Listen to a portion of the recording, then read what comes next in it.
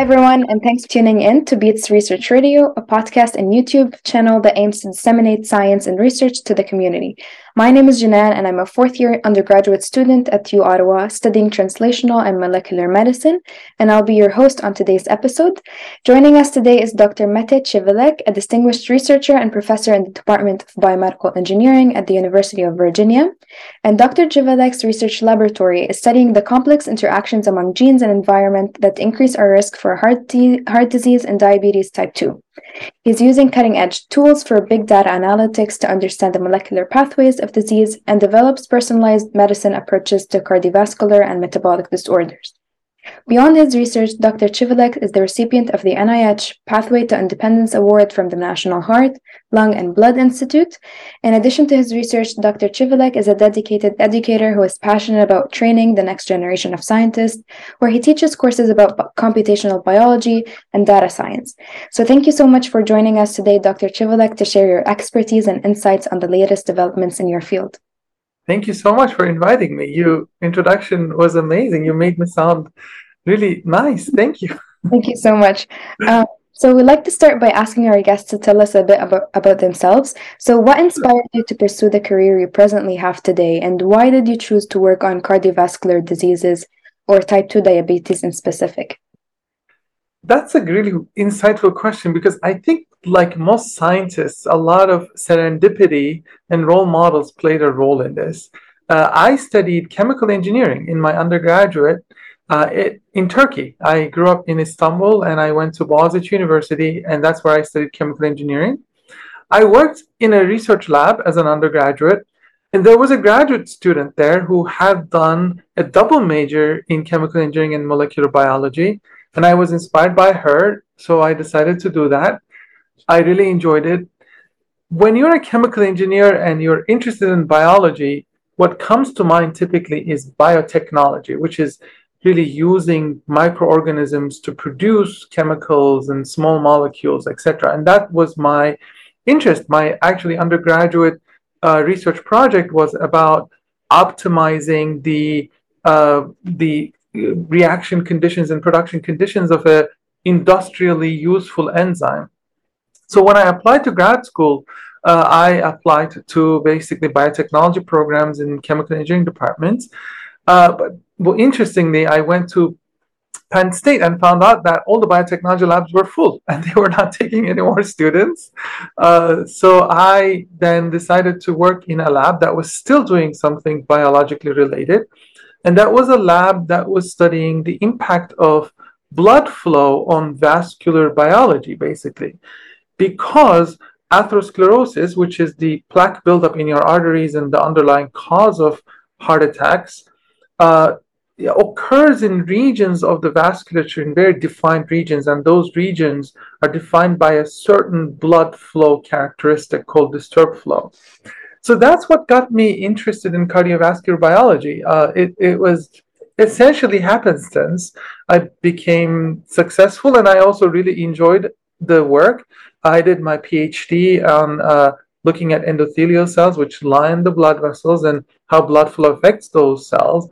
And then I went to do my postdoc and learned cardiovascular genetics. And here I am running a lab on genetics of cardiometabolic disorders. That's very interesting. Thank you for sharing your experience on how you got there. By now that we know that you're using cutting-edge genomic and computational tools in your research, which is kind of a new field to students and to researchers. So can you first briefly explain your research on the genetic and environmental factors that contribute to cardiovascular disease, some of the key findings of your work maybe, and how do these tools enable you to study these complex molecular pathways underlying these disorders? Sure. Let me just very briefly explain it. So, the diseases that we commonly see in the population, like coronary artery disease, like type 2 diabetes, like cancer, they have an environmental component, which is our lifestyle, whether you're physically active or not, or you smoke or not, etc. But they also have a genetic factor. So that's why when you go to the doctor, and probably most of your listeners don't go to the doctor yet, but at some point they will, the doctor asks you if you have a family history of heart disease, for example. because the genetics play an important role. And in the last 15 years or so, because of the advancement in technology of DNA sequencing, we have been able to learn a lot more about the genetic basis of heart attacks and strokes and type 2 diabetes and obesity. Now, a genetic finding is really interesting because it's usually done by, full genome sequencing of maybe a million people. So it's a lot of information.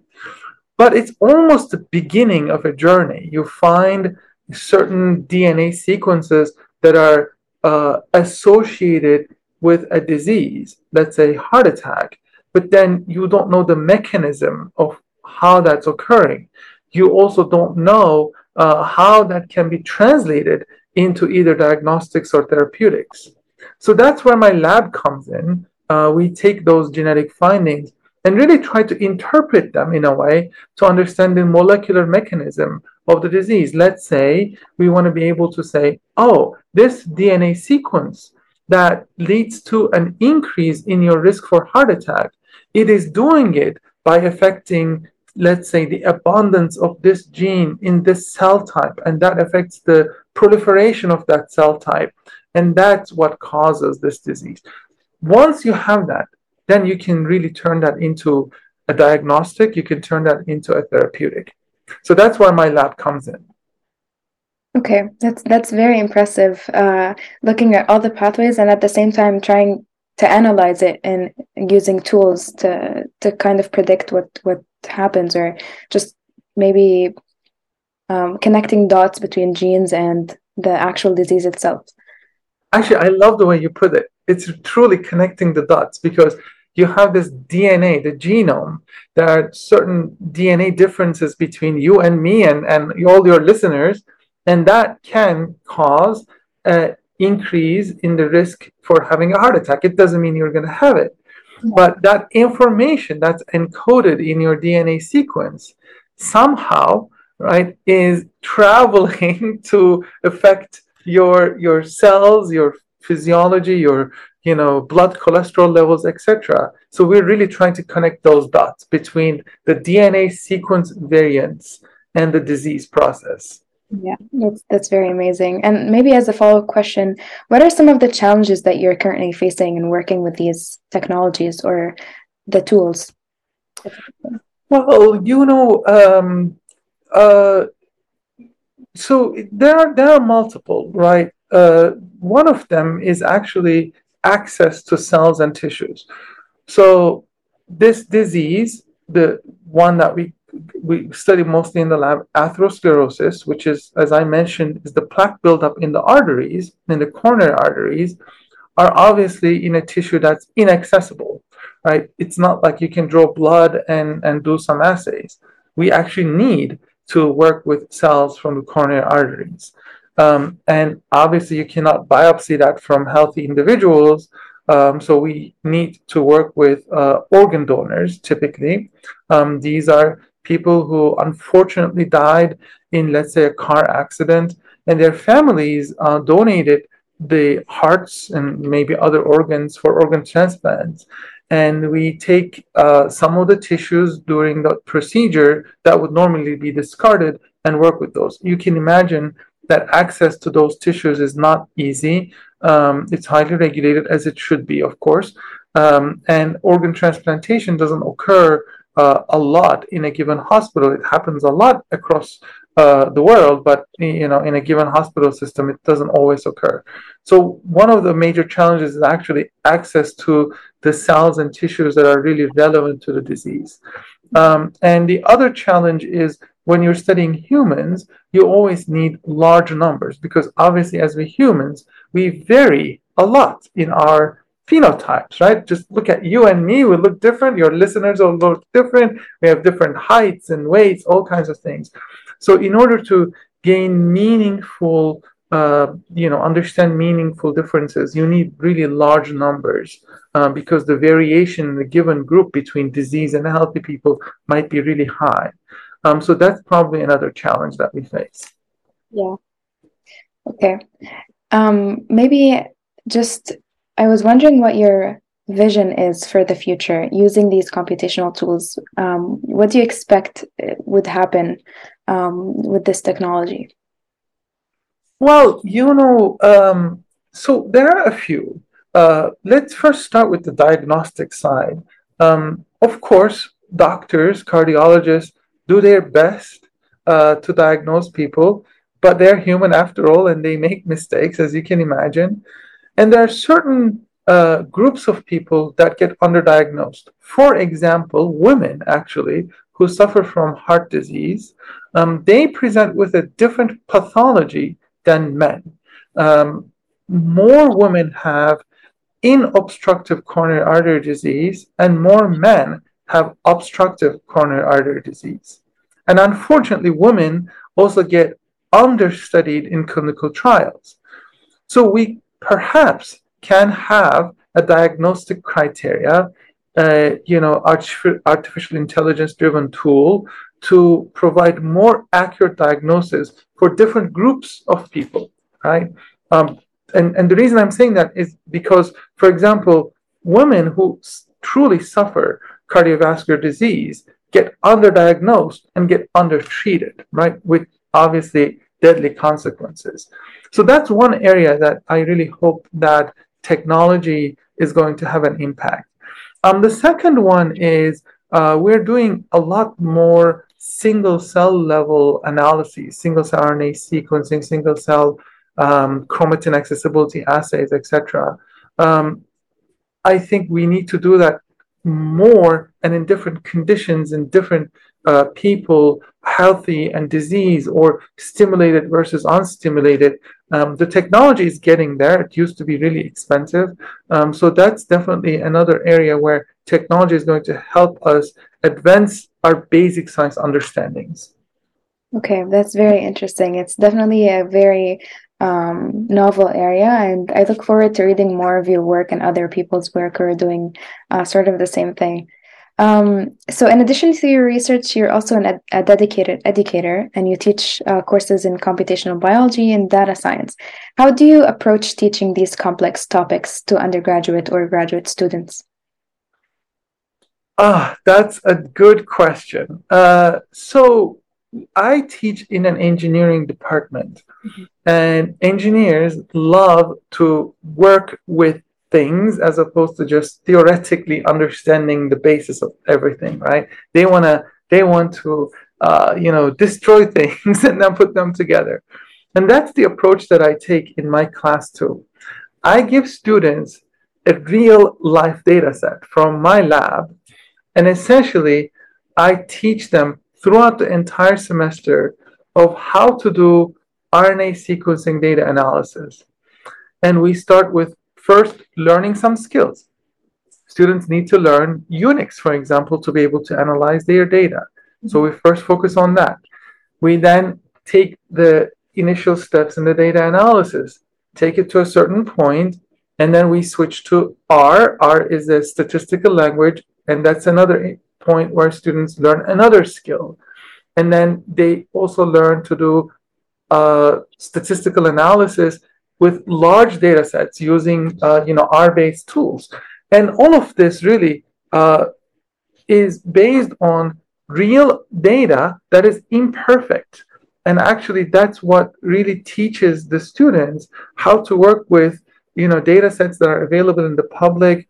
That it's not just, an exam where there is a definitive answer, and that's a different, I guess, philosophy than most of the classes that the students take, because students typically struggle with this at the beginning because I give them a homework and they want a specific answer, right? And it's not always the one answer. If you analyze your data in one way, you might get a different answer. If you analyze your data in another way, you might get another answer. And I want students to document the way they analyze their data. I want students to understand why they made certain choices and explain and justify them.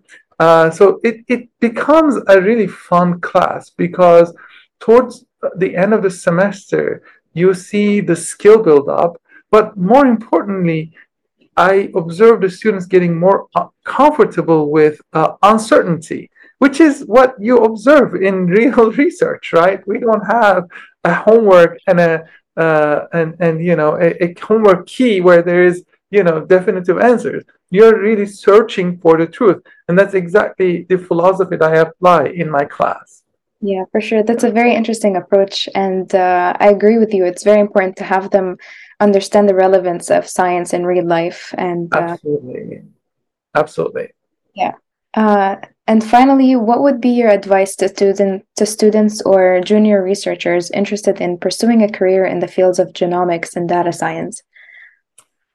Oh, I think that there are so many opportunities available.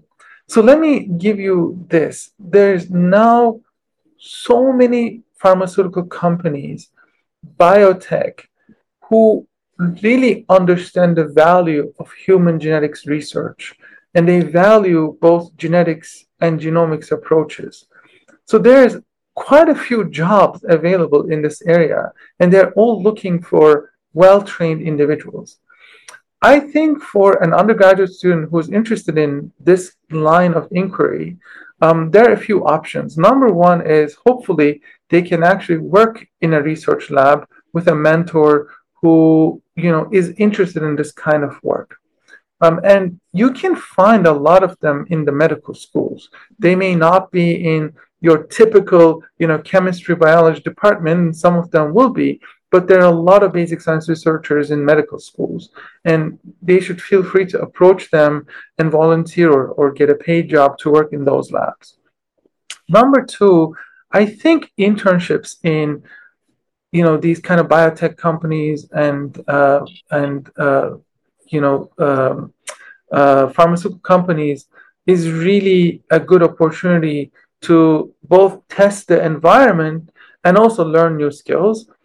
And number three, and the final one, is there's a lot of summer programs that are funded by federal government to increase student participation in research, and many of them are geared towards genetics and genomics. And students really should feel free to apply to those programs. Usually the applications are in the winter or early in the spring, and spend the summer doing research in these areas for 10, 12 weeks and get their feet wet, if you will, and see if they like it. Yeah, that's a very good advice. Thank you for sharing this. So we're reaching the end of our podcast. So on behalf of the entire team and our radio director, Dr. Emilia Alarcon, thank you all to the BEaTS research listeners for your time. And thank you, Dr. Chivilek, for joining us today. Don't forget to like and subscribe to our YouTube, Twitter, and Instagram channels at BEaTS Research Radio. And